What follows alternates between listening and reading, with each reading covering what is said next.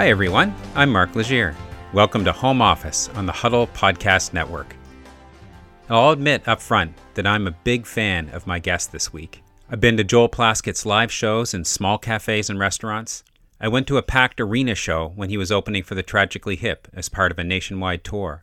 And I've seen him many times at the Imperial Theatre in St. John. He's also recorded albums that connected with me at different times in my life, whether it was Truthfully from 2003, when I was building a new life in the Maritimes after moving back from Toronto, and it was inspiring to listen to someone like Joel who knew how to write about why it was so great to be young here. Or when I was a father of young kids nearly 15 years later when Joel recorded Solidarity with his father Bill, also a musician. His most recent project is a 4-album set called 44. He was supposed to go on tour to promote it when the pandemic hit last spring. Joel also runs a production studio in Dartmouth called New Scotland Yard, where he's worked with maritime musicians like Jimmy Rankin, David Miles, and Mo Kenny. In front of the store is the New Scotland Yard Emporium, a coffee shop and record store run in partnership with Taz Records. Joel is an entrepreneur. He's a Juno Award winner, an ECMA Award winner, and just a really interesting guy to talk to about music, family, the challenges of the pandemic, and life in the Maritimes. I hope you enjoy our chat. Hi, Joel. Mark, how are you doing? How are you doing? Well. So where do I find you today? Oh, I'm in downtown Dartmouth. So do you live near the studio? Yeah. In the cafe? Yeah. Not too far. Yeah, we've been over here in Dartmouth since 2002. How are things going in Halifax right now? I mean, I'm sorry to hear that. I know you're having trouble with case counts and business closures. How are things? Well, I mean, we're on lockdown, and by and large, that hasn't changed a whole lot for me, other than really not doing anything at the studio. Previous to this, we could do some work there, and my engineer at the studio, Thomas, and I, in the cafe and the record store were open, so there was activity, even though it was cautious activity. Now we're on sort of like the complete pause, and haven't really seen anybody other than my wife and son, in any proximity for whatever it is, a couple weeks now. But by and large, we're doing okay. I mean, the case counts are nerve-wracking. They seem to be maybe the last few days heading somewhat in the right direction, but it's hard to tell. They're also doing less testing. Like, there's less tests. So, you're always kind of what's the percentage? I don't know. I'm paying enough attention to it to know that I still need to be careful, but I'm trying not to be completely fixated on it on a daily basis, because it's kind of hard on the head. Right. And how old is your son? What's his name? He's 13. His name's Shannon. Yeah. Oh, okay. So he's 13 now. Yeah. So is he cooped up with you guys there? Yeah. We're in the homeschool land, and it's all good. It's fun. It's fun. There's the sort of forced lockdown of everybody being together under one roof has some good sides to it, in the sense that you really get to spend more time together, and as sometimes I have to go for long walks now and then, to give everybody some space. But it's good for there's also some really great things about it, because I've spent a lot of years traveling. Right, this is the longest I've ever been off the road, because I would always be gone somewhere every couple of weeks to do something somewhere, and so I've been home since April of last year, and March even of last year, and so it's nice to be able to get that quality time with the family, where I was missing some definitely some long stretches of my son growing up over the years. So. I had a chat with David Miles a couple of months ago, and I talked to him about what it was like to be suddenly grounded, and and he was really excited and got to spend more time with his family, and kind of enjoyed being forced off the road. How is that for you? Yeah, I listened to that interview that you did with David, and it was great, and and I think it's been fine. It's not been without its ups and downs. Like the first 44 had just been released, my last record, right when the pandemic hit. We were gearing up for the release and the national tour of it, and that all got, we kept the release on schedule, but it just flattened the tour, pushed it to the fall, and then pushed it to this fall. I sort of went up and down over the course of the year, because there's the sort of hidden blessing of being with your family and in more than you would, because as a musician, the livelihood is on the road by and large. And this has been a kind of a bit of a reset and a rethink of the way things work, but and a big pause, really. I mean, I don't know. I'm still just trying to roll with it and not get too fixated on the way things are going to roll out or happen. And because obviously we're all sort of in this waiting game of not quite knowing how things are shaken down. And so it's just required a constant shimmy to keep myself in balance. That's really what I've been trying to do. And I haven't been in balance all year. There's times where I get pretty low, and then, you spend a week kind of being woe is me, and then remind yourself how lucky you are. At least that's what I do, because there's a lot, I'm in a pretty privileged situation, really, by and large, when you consider what's happening. And in parts of the community that's close to home as well. It's not an easy go. And when you think of healthcare workers and people working in grocery stores and at the front lines of just making the world work. Yeah, and in Halifax too right now, and you're in a very different situation than the rest of the Maritimes in terms of the level of lockdown. Is it discouraging given that places have opened up and then closed down again? So it really feels like we're in that kind of back and forth. Do you feel optimistic? Yeah, I mean, by and large, I'm a pretty optimistic person. Like I try to like lean into where the good things are happening. I mean, I'm hopeful that enough people will get vaccinated and these vaccines will hold and we'll kind of get across it. I'm certainly worried. My heart breaks for what's going on around the world. I mean, when you look at what's happening in India, it's just it's intense, and but it's a rethink on so many levels about how we move through the world and how fortunate I have been able to move through the world fairly freely doing this thing of playing music, going and playing shows and connecting. And I really do look forward to doing that again. But I think on the other side of this pandemic, and I heard David say a similar thing a few weeks ago or a few months ago when he spoke to you, but is that, may not do it quite in the same intensity, the same way, because there's a lot. The online world doesn't replace the live experience for me. Staring at a screen for a year has been hard on the brain. And I think there's going to be some social repercussions of the way people communicate. I sometimes wonder if there's going to be this thing when you see people. I was wondering, it's funny, I had this thought, like when we see people now out in the world, are we going to not be looking like directly into their eyes because we're like looking at screens and often there's that little picture of ourselves in the corner? Like, are we looking in the corner of their eye where we can see our reflection, because we've been on Zoom so much, right? Or whatever, it's just strange, kind of. And there's almost something quite metaphoric about it. Like we're in this internet world looking out to try and connect, yet it forces this self-reflection upon us because what we get is often an image of ourselves coming back on FaceTime or whatever, And so that is kind of what the year has been this mix of trying to figure out what to do in the absence of being able to do what I had done previously without a lot of obstacles in the way, and that was tour and make music. So there's that, but also how to participate in the world, how to help where you can, and then also how to just sort of spend some time in the interior journey trying to figure out, okay, yeah, where do I fit into all this? Because I think I think people have, what's interesting, I think it's pushed people into a more philosophical frame of mind, this pandemic. It's maybe people thinking in terms, I don't know, I could be wrong, but at least that's what it's done for me. Yeah, we've almost kind of gone into this kind of like shy retreat, all of us inside our own homes and our communities.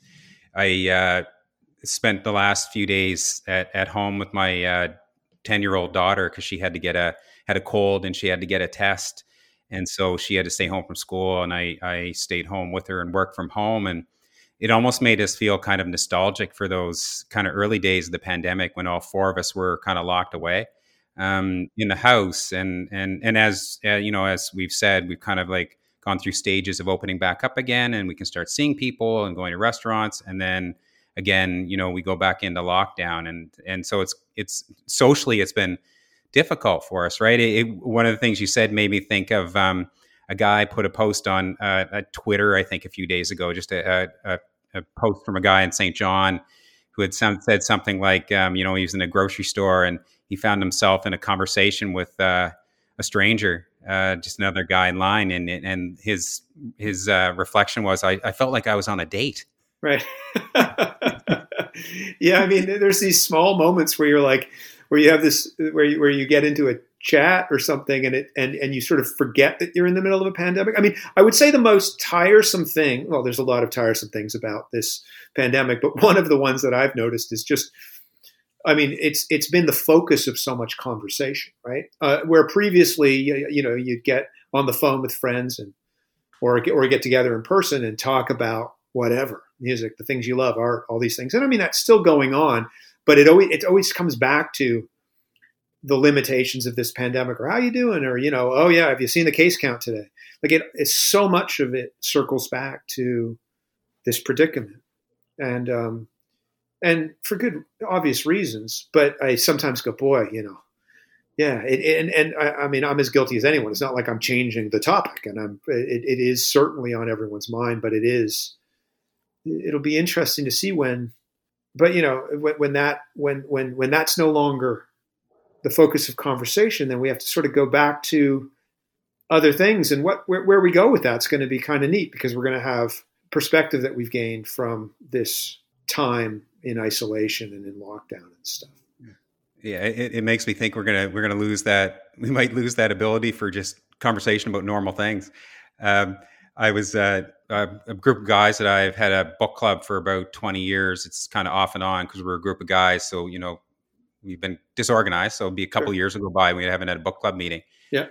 But we kind of reconstituted it. And one of the guys actually teaches at Dalhousie in Halifax. Okay. So the interesting thing about Zoom is we could pull these guys back into this book club who have moved to Halifax or, moved to Fredericton. And so to find ourselves just having this ordinary conversation about movies and books. But the thing about Zoom, though, is that you've got about an hour, right? Max. Yeah. So that social time between people is hard to sustain. Yes. Yeah. And it kind of, and there's you can't talk over each other on Zoom. Whereas when you're in a room, you can't, you sort of have to give everyone their space, which is not a bad etiquette to learn. I'm pretty bad for talking over people. I can jabber on, but I mean, when you're in a room with people, you can have several conversations happening. That's limited in the Zoom universe.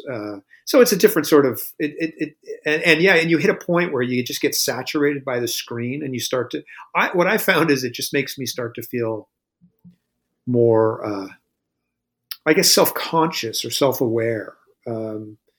That's not always bad, but it's different. Like I do find the interaction over the internet to just be, it's weird. I'm just conscious of being by myself in a room, so it's almost like I'm focusing. I don't know. It's hard to say. It's psychologically a different thing, right? It's just when you see someone.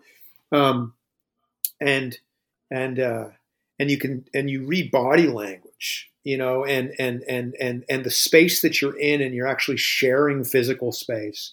It is different. It's different. When you're in close proximity to someone, you're having a chat, you're reading their eyes, and you can do that over Zoom to some degree, but even just being in the physical presence of somebody and their body language. I read this interesting book called The Master and His Emissary, about the difference left and right side of the hemisphere and stuff. It's great. Put it in the book club. It's endless conversation around that book. I'll join. But there was a thing in it where he said that the left side of the brain, which is very much focused on language and categorization, abstraction, reads the lips, focuses on the lips. And then the right side of the brain, which is the big picture, intuitive, kind of holistic, or maybe that's the wrong word, but the intuitive right side reads the eyes, and that's where you tell if somebody's lying or not, those kinds of things. And I thought maybe this masked universe that we're in is going to heighten our intuition in terms of reading people's eyes, and we'll get a little further away from the constant need to articulate everything perfectly, and we'll form a kind of communication with our eyes that kind of advances the dialogue through subtle gesture in a way that might actually be welcome in a world so hemmed in by language in many respects now. You know what I mean? Yeah. And so I've been, these are the kinds of thoughts that have come to me in this pandemic. Yeah, and hopefully we will be able to get in front of each other's, faces for real again sometime soon. Because it's just, I think also part of it with Zoom too is it's all the other video platforms. You can see yourself. That's it. I mean, right now I'm talking to you. We're recording this, seeing each other, Right. Giving this audio, and I have this little version of me over in the corner. So I look at you, but I'm drawn back to this corner. I could probably figure out some way to get rid of it, but often I'm just too lazy to do that. Yeah, it's bizarre. Thinking about kind of being together again and sharing music and spending time together, I'm really curious to get some of your thoughts about what you're missing about performing live and connecting with people. Because I was, when I was sort of thinking about this interview, I thought back to the early 2000s when I first became familiar with your music.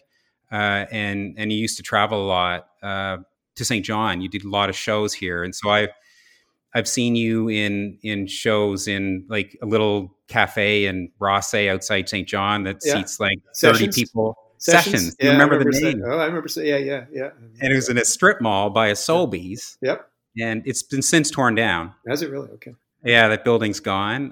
But like I remember those shows. That I would have seen you there. You played in an Italian restaurant uptown. I remember being full of I think it was Il Fornello, it's called at the time. It's called Tandy now. I saw you with the Hip when you did that tour in Harbor Station. Seen you at Imperial Theater. So as you can tell, I'm a fan, and that's my fan moment. That's a thumbs up. I just won't translate over the radio. Yeah. But what it made me think about then is how much. And I know this has been true of a lot of your fans, but true for you, how much I connected with your music through those live performances in those early days. And having seen you last when you performed with the Imperial with your father a few years ago, are you? How much you're missing that? It sort of ties in strangely to what we were just talking about, which is sort of what I miss about it is there's the connection with the audience. So there's the back and forth. And there's this exchange of energy that, you go out, you put it, set up, play it, so we sound check, send some energy out into the crowd, and it comes back to us often exponentially. If we're doing a good job, we hear it. And it cycles, and the thing builds over the course of the show. And by the end, you've got a proper fireball, it's glowing, the show crescendos, and it's a great feeling. And it's sort of, it has this great form of reciprocation that is really intangible, and it's impossible to generate it. I don't know. Maybe it's possible to generate it over the internet. It goes out into the world, but it doesn't feel the same as a performer because you're lost in your head because you're not hearing it. So much of it's an auditory to feel, and it's the temperature of the room. It's all these things like these hot clubs that you go set up and it builds, right? I love playing and singing and having that exchange with the audience, but part of the way that we perform, and I think is part of what I think has made an aspect of our live shows fun. There's an improvisational element with the emergency plays for sure, and even when I'm playing solo, I'm kind of winging it. But also I'm a talker. I'm kind of a verbal person, but when I'm playing, that's there. But there's a physicality that comes with it. I can gesture using my hands, and I can awkwardly dance with my feet and my guitar often, and my feet sort of lead the way, and I play guitar. I sort of joke that I play guitar with my feet when I'm playing electric guitar, because if I move a certain way, I'll start to bend the strings in a certain way as a gesture of what's coming from the music and the beat. And so there's this kind of dance that happens in the performance. That's what I love about playing rock with the guys. It's just this is just moving and dancing. And that to me is this thing that I'm I don't have in my life right now, because it only comes from that breeze that blows through the room when you start pushing air around with music and volume. And what I love about that is even if I'm singing and it's got words and all that stuff, it kind of gets me away from that into something that's physical. And I feel like I'm playing sports because I've never been an athletic person, but I feel like I'm dancing, I'm getting exercise, and and it becomes gestural, which to me really goes back to like the foundations of what movement and music can do in a non-verbal way. Even though I love language and I love songs that mean something and all that, you know.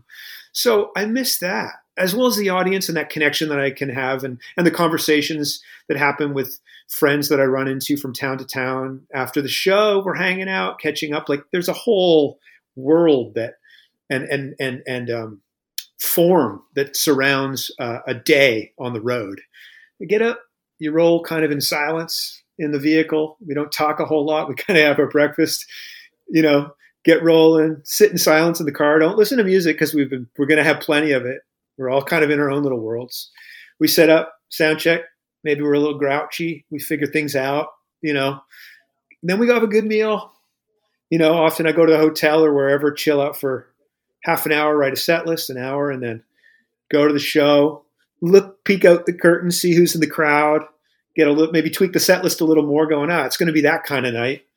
And then we're off to the races. And then, you know, you wind up in a pub at the end of the night, in a good conversation with somebody that you only get to see every so often when you drop into town. And that to me is like really valuable. But, you know, that you do too much of that, it's at the expense of your family life. So this is the rebalancing year for musicians to go, hey, don't get too into the road or we'll take it away from you.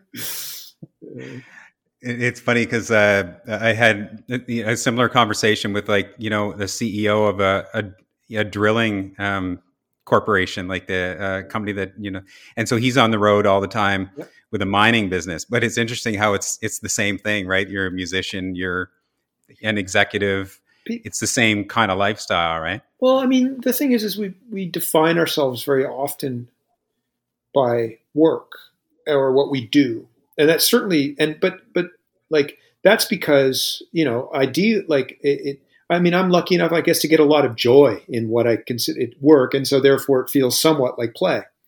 And so it's a mix of both of those things. And so much of it is, it's also, you know, there's always that degree of like, when you're going somewhere, you're putting on a show or you're trying to figure something out, you got a room, you got like a sound issue in the room, trying to address something, you know, there's a degree of problem solving in any gig, right? No matter what you're doing, you're still always figuring out how to make something better, how to communicate something better to someone. Oh, that worked last night. It's not going to work in this situation. Like every day, your job, whatever that job can be faced with some slight situation that allows you to problem solve. And that gets the mind going. And it's good for the mind. You know, it's good for us as human beings to tackle things and learn from them. And so when that thing you do where you used to go tackle things kind of gets put on hold, it does present a bit of an existential moment of like, who am I? What do I do now? You know, and I've certainly felt that a number of times over the year, but it's okay. Looking forward with how business and your music is going to evolve and develop over the next few years, do you see touring, if things open up, becoming a big part of your business and your music again? Like, how are you looking at the future of touring? Well, I mean, if touring opens back up, is safe, and people still want to go out, like if people feel safe enough to want to go and congregate, and it is safe to go and congregate, I certainly I'm going to look forward to that part of my life again. I don't know the intensity of it, like how hard well, I mean, you know, I mean, it's also getting older too, right? So I'm 46 now. And so I've been a touring musician since I was 19, since I graduated high school. This year is the longest I've ever been off the road, you know? And so, when I go back to it, I don't know if the pace, I mean, I'm out of shape, you know, like I'm out of touring shape. And so it would take a while to kind of get back to that. And of course, you know, so you pick your battles, but I was picking my battles even before this, but yeah, I definitely want to get back and play for people. There's no denying that. I look forward to it, partly because that's sort of where, when you have a new piece of music or something, once you release something or record something, that's one version of the song. But when it goes out and gets performed, it changes and takes on a new meaning, because it just no longer yours in the sense that you're holding on to it to release into the world. It's out there, and these varying performances of it continue to inform it. Sometimes words change over the course of a year or two around a song, little subtle changes that I'm like, I would have said that differently now. That's better. Okay. And so that's the sort of evolution of it, which really only comes from going and engaging the world on some level.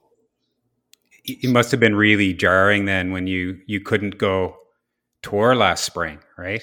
Like it was pretty. Yeah, it was a bit surreal. Yeah, we were rehearsing. Like we had got the kind of show just starting to really come together because there was a lot of new material from 44, and it was Dave, my drummer in the Emergency, Chris, and Mo Kenny who joined us on that tour, and the four of us were playing and figuring all this stuff out, and then it was like, whoa, this is unsafe, and everything just went the gear down, and I mean, and that was that. We did a Canada Day show last year, recorded, and it was broadcast on Canada Day. It was a pre-recorded thing at the Citadel, distanced on the grounds in the Citadel in Halifax, and they broadcast it on Canada Day.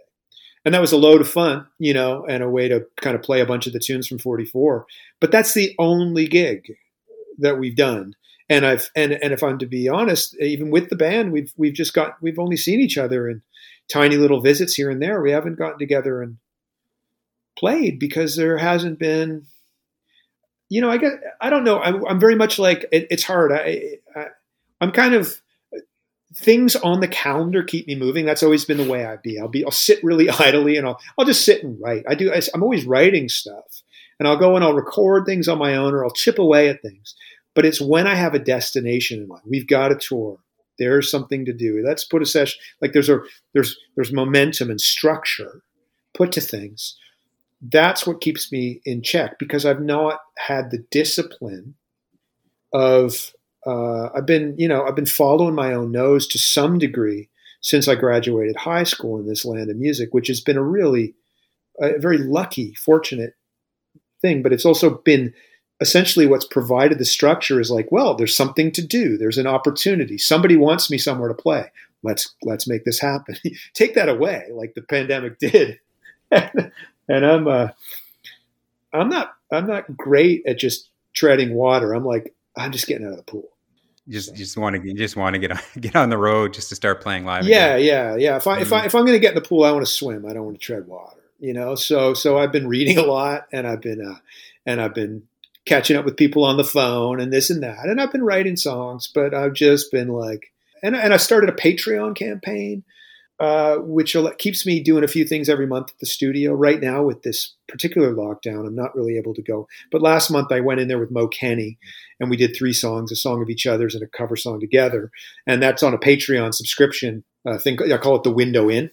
And it's just a way for people to subscribe for $8 a month. And I send out little things every so often. And it's been a really nice way to connect with some of my fans and do something in a kind of small curated way that allows me to still feel active. And I'm very much appreciative of the support that people have been giving me there, because it's like there's the livelihood primarily is on the road, Mark. And so it's just, that's just not there right now. So it's a bit of an adjustment for musicians for sure. Hopefully things can kind of return to normal, because I went to see David Miles perform. And how was that? How was David's show? It was amazing. I'm sure I thought he was going to come out of his shoes. He seemed so excited. Yeah, I bet. That's his personality anyway. It is, but I can imagine it being pretty joyful to just be performing again. So. Yeah, no, it was a great show, and of course, everything's socially distanced. It would have been a full auditorium. It wasn't, because it couldn't be, right? Of course, yeah. But it felt, I gotta say, it felt normal. Like cool. It was the first show I had seen myself since the pandemic. It was either David's first in a while or one of them. Mm-hmm. So he had that excitement of being back on stage. But the show was great. But it was what really struck me is how normal it felt. That's great. I mean, I think it's not like human beings haven't been through a pandemic before. It's just 100 years in the rearview mirror, and everything was a different world on some level. But this kind of there's been massive adjustments over the years, and things come roaring back sometimes, right? And I mean, I think music is one of those intangible forms of social, like it's a threading, weaving piece of the social fabric that I don't think you can really take it away. You can make it hard, but I do hope that, when it's really safe, that people are going to be excited to come out to shows again. I remain hopeful in that. I mean, I'm not going to, and again, like, there's not much I can do to change however things go. So in the meantime, I think it's just, we do what we can, and every little step in a direction is at least movement, because everything else is just crystallizing, right? You just don't want to stay still. Like that's it. So even just having little maneuvers to keep your mind or your body or your musical thing happening. That's why the Patreon thing's been good, because despite it not being on the stage, it still feels like it's keeping me from becoming too sedentary. Right. I mean, obviously being grounded like this has greatly impacted your business, but how active are you still able to be? Like, are you writing for, a new album? Are you? Well, yeah. I mean, it's funny because, the 44 came out in April 2020, and we were about to tour it. Now it's just being pushed. The tour is being pushed and pushed. And so when we finally get out on the road behind it, it will be, I don't know, 2 years old or something. And so whether or not maybe I get something new together so it becomes 44 and more, I don't know. I've got some other material coming together. I mean, I'm always writing, but it's also an interesting time. I've talked to friends who are songwriters, and I'm sometimes sending songs to friends, bouncing things back and forth here. I can usually find something to write about, and I have. But previous to this pandemic, I would travel and I would reflect on home, and I would write my home songs from a traveler's perspective. And then I would get home and I would think about where I'd been, and I'd write my traveling songs from a home perspective, or something to that effect, And so there was this back and forth that could kind of continue and be constantly cycling, because that was the way my life was operating. So that half of that coin, I can't flip the coin like I was doing then. And so now I'm like, okay, so it's just heads today. Heads. Okay, cool. So some days you can stare at the head side of the coin and go, I got something to write about. Other days you're like, man, it's just, I don't want to look at the face anymore, so you don't have anything to say, so, I mean, that's as close as I can come to sort of addressing your question in a roundabout. Right. So it just totally disrupts the creative process. Yeah. Or it shimmies it sideways so that you have to find other places to, and so, I'm again, like, I just try not to be too precious about it, because nothing feels that urgent, right? Other than the things that are immensely urgent in a pandemic, which are the things that are important to keeping society afloat and keeping people safe. But in my world right now, as far as music goes, I think there's people out there wanting arts and entertainment. I feel like there's probably people music is as valuable to the mental health of society on some level as so many other things. So, I mean, there's a reason to create things, but the way it's delivered right now isn't, for me, the most romantic way to go about it, because it is through devices. It is mediated by technology. And I mean, look, the radio broadcast music, that's a form of technology. It's not like, we plug into a PA when, you're always using something to get your message across. But the hyper curated, not static, but sort of fixed algorithmic world of social media and the internet for delivering things just means that sort of random thing that sends you a little sideways when you heard a song when you would least expect it just doesn't feel like it happens the same way. Now, that's not to say that your playlist couldn't surprise you with some random thing and go, wow, I'm listening to my iTunes and it just blew my mind with the synchronicity of this song hitting me at the moment when I need it. Yeah, like, granted, that's there. again, it's that thing about being in a room, seeing people going, okay, if I move this way, people are going to look that way. Right. And like knowing that you can do that gesturally is really, that is like that's sort of where the liberation in the performance is or something. And then so you take that into the online world and you move sideways and somebody looks and checks their phone, you know. If you leave the screen, you know what I mean? They go, oh, he's not there anymore, you know. So like that just to me that is that sort of, it hems you in. So. Yeah, and the fan experience wouldn't be, you know, it's just flipped the other way, right? Because so many people would connect with you or other artists through those live shows, and then they take those memories and they take that immediacy. That's right. To listening to the music through iTunes. Right? Exactly, and to your point, right there is what part of what is the beauty of both making records for me, and that I'm like wherever I would go to do that, and with whoever's involved. There's the memory of making that music in the room.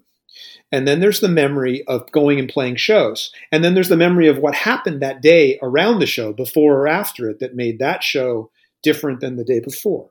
And so so you've got your own personal memories attached to those moments, and everyone has their own version of that day. And then sometimes when the band goes, remember that? And it goes, yeah, but do you remember that? And I'm like, oh, I forgot about that. And then you build the picture through this, like, you know, through this, like, you know, back and forth, like a Studs Terkel oral history, you know, and you go back and forth. And so you have that as a band or as a performer.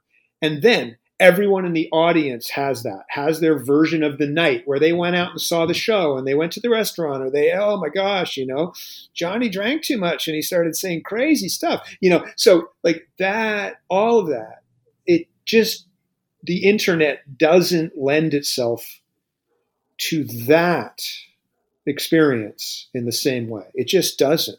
And nor should it. And I think we need to remember that when we've been drawn into this world of technology because of this pandemic, we're all relying on it. And it's been in many respects really important to keep people connected, as we're connected right now talking.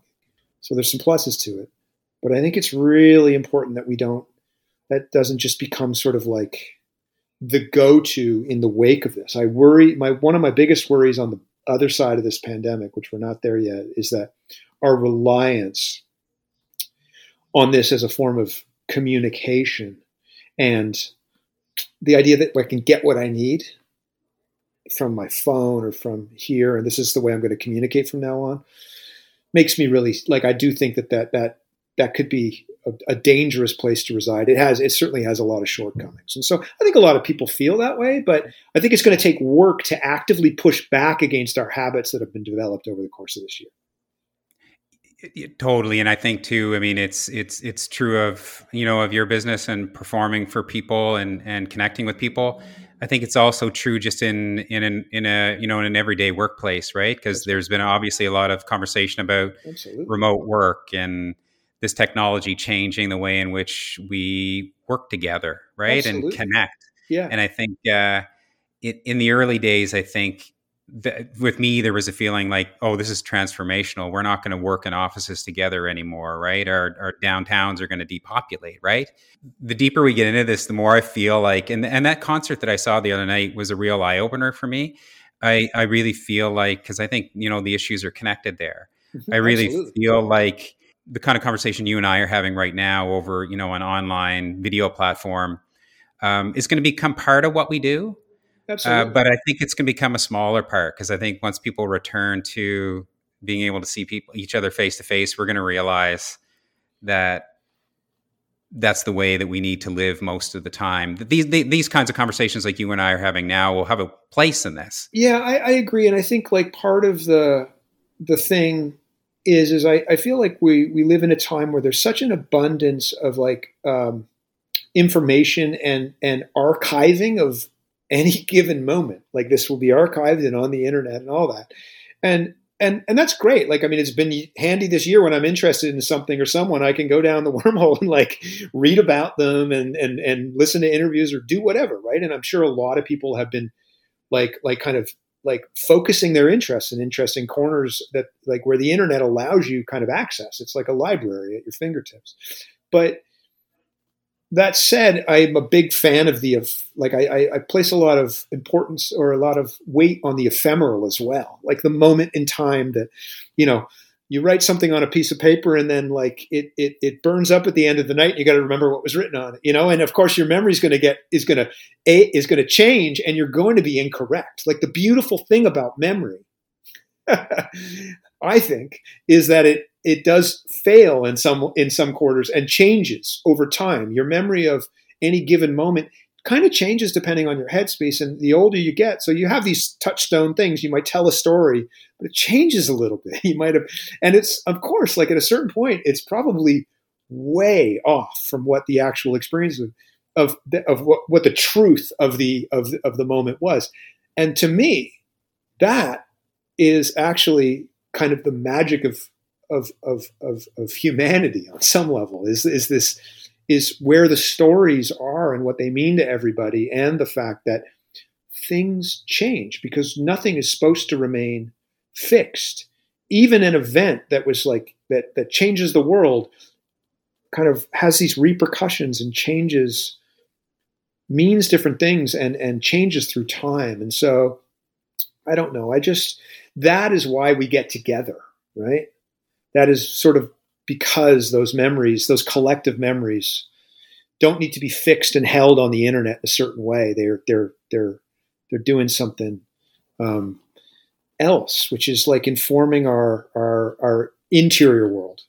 I'm getting a little like maybe a little philosophical here, but I guess this is where it leads. No, totally. It makes me think. I hopefully we'll get to chat on the other end when things are opened up again, because I hate taking the conversation and in those negative directions where we don't have this right now, we don't have that. Absolutely, no, you're absolutely right. Yeah, good point. But it strikes me that and I'd be a similar personality, right? You're very social person. You're creatively fed by your contact with other people, and you also. You have your own musical career, but you also, run a studio and you have a cafe. And I know there's obviously the business side of that in terms of how you're weathering that. And then there's the social side, I'm sure, because I'm sure you drop into the cafe and connect with people, have a coffee. How on the business side of that, like how are you weathering things in terms of managing the slowdowns, because you have the cafe, you have the studio, you have your own touring career and your own producing career. Yeah, I mean, I think where I've been fortunate is the fact that I sort of there's a number of aspects to what I have been involved with, which is the live touring, and there's these different elements to the business side of what I do. And so they're all kind of connected in some way, but they all have their own challenges and independent worlds that kind of hold them together. And so I've been lucky in that regard because it's meant that like all my eggs aren't in any one basket. And so it's challenging for sure. But I feel like I'm in a pretty fortunate place. Probably because we dug in here in downtown Dartmouth a number of years ago. It's, people know the cafe. The studio actually through last year, in the summer of last year, because musicians weren't on the road and nobody could really gig, the studio was actually getting bookings because people wanted to go work on music. People were just in. And I did some live stream stuff from the studio. It got Jimmy Rankin rented it for a lot, went and shot a live stream there. People have come and used the studio for varying things. And so it has done okay. This month right now with the lockdown, we're just, there's nobody. We just canceled all the bookings, postponed them. So it's a drag. There have been months where it's been like, oh boy, okay, right, all right. Well, there's a loss. There's a loss that's not coming back. But again, like that is just that is what it is, and everybody involved with these aspects of my business, we're all managing to hang on, and so in that respect, we're all pretty fortunate, and there's a nice sense of community that I have with, I feel connected to the downtown Dartmouth community, and people know each other and are really supporting each other, and so I look at all that as in as optimistic a way as possible. And different things are going to come back. Hopefully the cafe will be up and running soon when the lockdown ends and the studio can get back to work. The live shows maybe still a ways off, but if we get together and make music in the studio, then that's a way of at least keeping the boredom at bay and being able to stay creative with like documenting things. And so, yeah, onwards, upwards, all these things. Like, I can't let you go without, asking you a little bit about Halifax and Dartmouth and your sense of, how things are developing there and growing. And I know, we don't really know what's going to happen coming out of the pandemic, but Halifax is a growing city, pushing outwards, growing up. How do you see the city developing over the last 20 years or so? Well, I mean, the challenge of getting older, the memory serves a big role in my in for me as a songwriter, but also just I can be a nostalgic person and seen a lot of there's been a lot of development in Halifax, which has brought down a lot of old buildings that I loved, and so I have some misgivings about certain aspects of the development that have kind of leveled some of these cool old funky Victorian apartment buildings that had that I had personal memories in, and so when those buildings are gone, that becomes an interior world because you can no longer go look at that or go walk into the building and be reminded of what it was like. And so, that, and I think that's probably the nature of getting older, particularly in a city for anybody who's been in a place for a long time. It changes. And that is the nature of the evolution of a place. So, you kind of have to come to terms with that, but that doesn't mean you're necessarily always happy about every aspect of that. But Halifax is also growing and becoming like a far more diverse and international city in many respects. And that's really exciting to see. But I'm in Dartmouth more, which still has a bit of the small town feel. So when I go to Halifax, I go, whoa, I don't recognize the neighborhoods as much. And I'm older, so there's a lot of young people walking the streets that I don't, it used to be when you were younger, you felt like you kind of walked down the street, you kind of knew everybody because you were hanging out in those neighborhoods all the time and you just were so familiar. Now I kind of go over and I feel like I'm visiting Halifax. I'm not from Halifax. Downtown Dartmouth is more familiar to me because, the bridge does sort of, and particularly in this pandemic year, keeps you from traveling much, So I'm really attached to this place because, and Nova Scotia, I've spent my whole life here. I grew up in Lunenburg. The difference, I guess, what's interesting in Lunenburg being a World Heritage Site is all these buildings are protected by the Heritage Conservation. And I walk down the street in Lunenburg now, and it used to be an active fishing town, and now it's sort of more like it's based on tourism and stuff, so it's changed considerably. But there's all these places that I go, I was in that house. Oh, that house is still painted the same color. It's kind of frozen in time. Like my childhood up till the age of 12 is like fixed. And I can visit it visually in the material world that we live in. Halifax, more and more, I got to go into my mind and conjure it. And so, that's just, it's just different, but I can kind of compare the two in some ways because they're there and they're only an hour down the road from each other. So yeah, comparing it to St. John, we because development came a bit slower here, we rode out. And now again, there have been I've talked about this. There have been periods in the city's history where they tore down a lot for highways and interchanges and. But over the last 20 years or so, development happened a little bit slower. So we ended up, and then we hit this period where preservation became a really important thing, even with new businesses and new builds. So a lot is still there that was standing, a century and a half ago. We still have some history here too. It's not all gone either. It's just, it's hard when certain buildings go and you're like, no. I know. Yeah. The problem we more have here is we've hit this point in St. John where you let buildings stand empty for so long, it was actually too late to save them. Well, and sometimes that's done deliberately by people who want to develop those places, and that kind of breaks my heart when that sort of happens or is able to happen. One of the things I saw a guy years ago think his name's Jan Gell. He's an architect or a city planner from Copenhagen. He came to Halifax and spoke. Somebody was asking him about development in Halifax, and he sort of said, he made 2 points that I think were really good, and I've relayed this a few times when talking about this. But he said, living in Copenhagen, we're a northern city, not dissimilar to Halifax. The climate is cold for much of the year. And he said, when people talk about climate, they talk about the weather and what have you. But two of the things that affect climate greatly are light and wind. And when you build high buildings, you create wind and you reduce light. And he also said, since the 60s, every major city's had a traffic department, but they don't have a pedestrian department.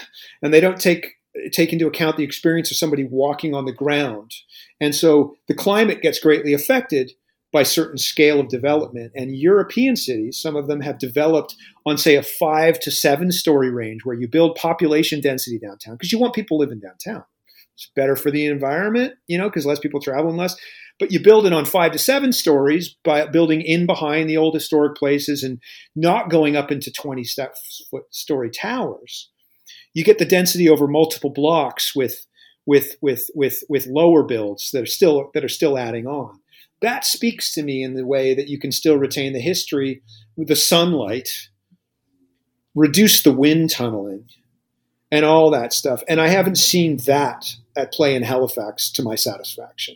I feel like a lot of what I see going up at Halifax are large buildings that are dramatically changing the feel of the streets and the light that hits the streets and the wind. There's some crazy windy spots with some of these buildings. The Maritime Mall at Spring Garden in Barrington, where they tore down the Capitol Theater in the 70s. I mean, I've seen people get just about blown sideways into the middle of Barrington Street because of that wind. I felt that way, So these kinds of things, like I don't know that. I know that it makes more sense, monetarily to be able to go up and just max it out. But I don't know. You don't want it to feel like Houston. Not that I've spent much time in Houston. I was there once, played there in the 90s with the Hermit. But you know what I mean? Like just a bunch of glass buildings. And, you'd mentioned that song of mine, The Next Blue Sky, before we rolled on that. But that has a bit of that, the idea of like when you build everything with reflective glass, eventually all you're doing is reflecting yourself over and over again. It becomes a hall of mirrors of just, at first it's like, oh, let's reflect the beautiful building across the street. Now let's tear down the beautiful building across the street and put another glass tower. And so now we just have reflections of each other and, kind of becomes sort of like a version of the internet. When you were describing those more of low-rise developments and European, it made me think of, places like Prague and Budapest that have those blocks and blocks and blocks of, gorgeous old, if I remember right, 6-7 story buildings. That kind of development is more in line of what's happening in St. John. There's some higher rise developments, but because it's a smaller city, smaller population, smaller in scale, things are happening more at those heights. And I've been curious about Halifax because, we actually have 2 reporters there now, and they're actually in your neighborhood. It feels like the younger people are locating in Dartmouth. And right? That scale does exist here and there. I'm not saying it doesn't, but not everything is an egregious, like massive tower, by any stretch. But it just, I guess, sort of where you put it and how you honor how you keep I think it is really important to remind ourselves that like the experience of being in a city is ultimately like the fundamental experience should be for the feeling of walking down a street, because that is how you actually get to know a city is on foot. If you really want to get a feel for a place, you walk it. You don't just drive through it. You don't just look at it from 20 stories high. That can be exciting on some level, I guess, but ultimately the real action is down on the ground where you get a feel for things. And even when you think about like a 5 or a 7 story build, if you're up at 5 or 7 stories, you still have a connection to what's happening on the ground. You can still see a friend and go, hey, that's John walking down the street, or you can yell and say, hey, what's up? Like there's sort of still some interaction that's kind of conceivable. You get that further away from that, and you're kind of leaving the planet. So I suppose that's fine if you're Elon Musk, but I'm just not. I'm interested in that close quarters feeling of like being around people and feeling the energy that comes from congregating in a place that has history. Like that's the other thing. You tear these places down, you don't get that history back. That feeling in in a place that's been, had people living in it, moving through it, scuffing up the wood floors, all that stuff. You don't get that in a new build with drywall. Like and often, like you said, it's funny. We're doubling back to the earlier part of the interview. He said that Sessions was in a strip mall by the Sobeys, right? That gig I played in Rothsay, right? You said they tore it down. They tore down a strip mall. So we're now at the point. So case in point, that would have been like, what did they tear down to put up a strip mall? It's probably something really well built. Now let's build a strip mall. Oh, and then whatever it is, 20 or 30 years later, it's like, well, tear that down. So it kind of speaks to the idea that, I'm not saying like everything can be held on to forever, but I do feel like it's funny how disposable aspects of our culture have become. So anyhow, but I remain an optimist. So I feel very lucky to be where I'm at, by and large. But you asked me about stuff like that. My dad's big on heritage conservation, so and so that's a thing where we go back and forth on that. And so I kind of passionate about that. But look, I also recognize that it takes a lot of different kinds of people to make the world go round, and I certainly don't know the answer to making a city tick in that. Yeah, no, totally. But it's funny because in a lot of ways, when we're talking about city development right now, though, it also connects back to parts of our conversation about losing that intimacy through technology, right? Well, it's the same thing. And as I watch Halifax more develop from afar right now, I feel connected to it. I spent 9-10 years living in Halifax in my 20s, and so I have very, very strong affection for the city and strong connections to the city. And having two reporters now in Dartmouth, I'm delighted to see the city develop through their eyes and their reporting. But one of the things that really has stood out, and especially in the last little while, is as Halifax grows, it faces a challenge in some ways that Moncton, Fredericton, St. John don't face, which is you have all these people coming in, and the densification that's happening, the temptation. I keep getting stories thrown at me from Halifax of here's another 20-story building proposal going up. Well, and yet there's so many people who don't have an affordable place to live. So like there's all this development happening, but there's also the homelessness is increasing. The pandemic's really making certain things very acute, and so you have. It's one thing to sort of develop and keep pace with the people that are moving to the city and all this kind of stuff, but you have to do so in a way that continues to look out for the most vulnerable and make sure that the infrastructure is there to support. The social infrastructure is there and is robust enough to support that, so as people move here, we got to make sure we got doctors. We have to make sure that we have housing that people are having a hard finding a place to live. I mean, is a real challenge for some people. And so those kinds of things. And so you really have to stay, it is interconnected. I mean, that's what's interesting about, and that's what is fun about talking and thinking tangentially is, and you mentioned heritage and reporting and all these kinds of things. If I bring it back to music, the interconnectedness of like moving through the world, a venue like Massey Hall in Toronto, this historic place everyone talks about, you can go play it. We had the Capitol Theatre that's gone in Halifax. So we had an opportunity to have something like that we got rid of a long, long time ago. Whether or not we're lucky enough to build something in the future that could become historic in that way remains to be seen. I don't know. But the idea that there's these things that are met, we're fixated on the material world for good reason, because we need to make it, as good and safe and as possible. We also need to remember that our interior world, our memories, is part of what anchors us in the reality that we live in. And so when you change the physical space that we're in, and it can affect our interior world. It's this reciprocal thing. And so this exchange between the interior and the exterior is ultimately all interconnected, because, one thing reminds you of another in the way that a conversation goes down these winding roads. And so, at the risk of rambling, like, I'm just sort of saying this to kind of, I think, remind myself of how everything is sort of kind of a version of the same topic. You can take the same ideas into whatever arena you're talking about, and it all speaks to balance and finding it. And if something gets, and often you think, oh, this is the way we're going to do it, and it works for a while, and then you realize it doesn't work that way anymore. It's getting out of balance. We need to change. And unfortunately, society's slow to recognize where those imbalances are happening, and things get wildly out of whack.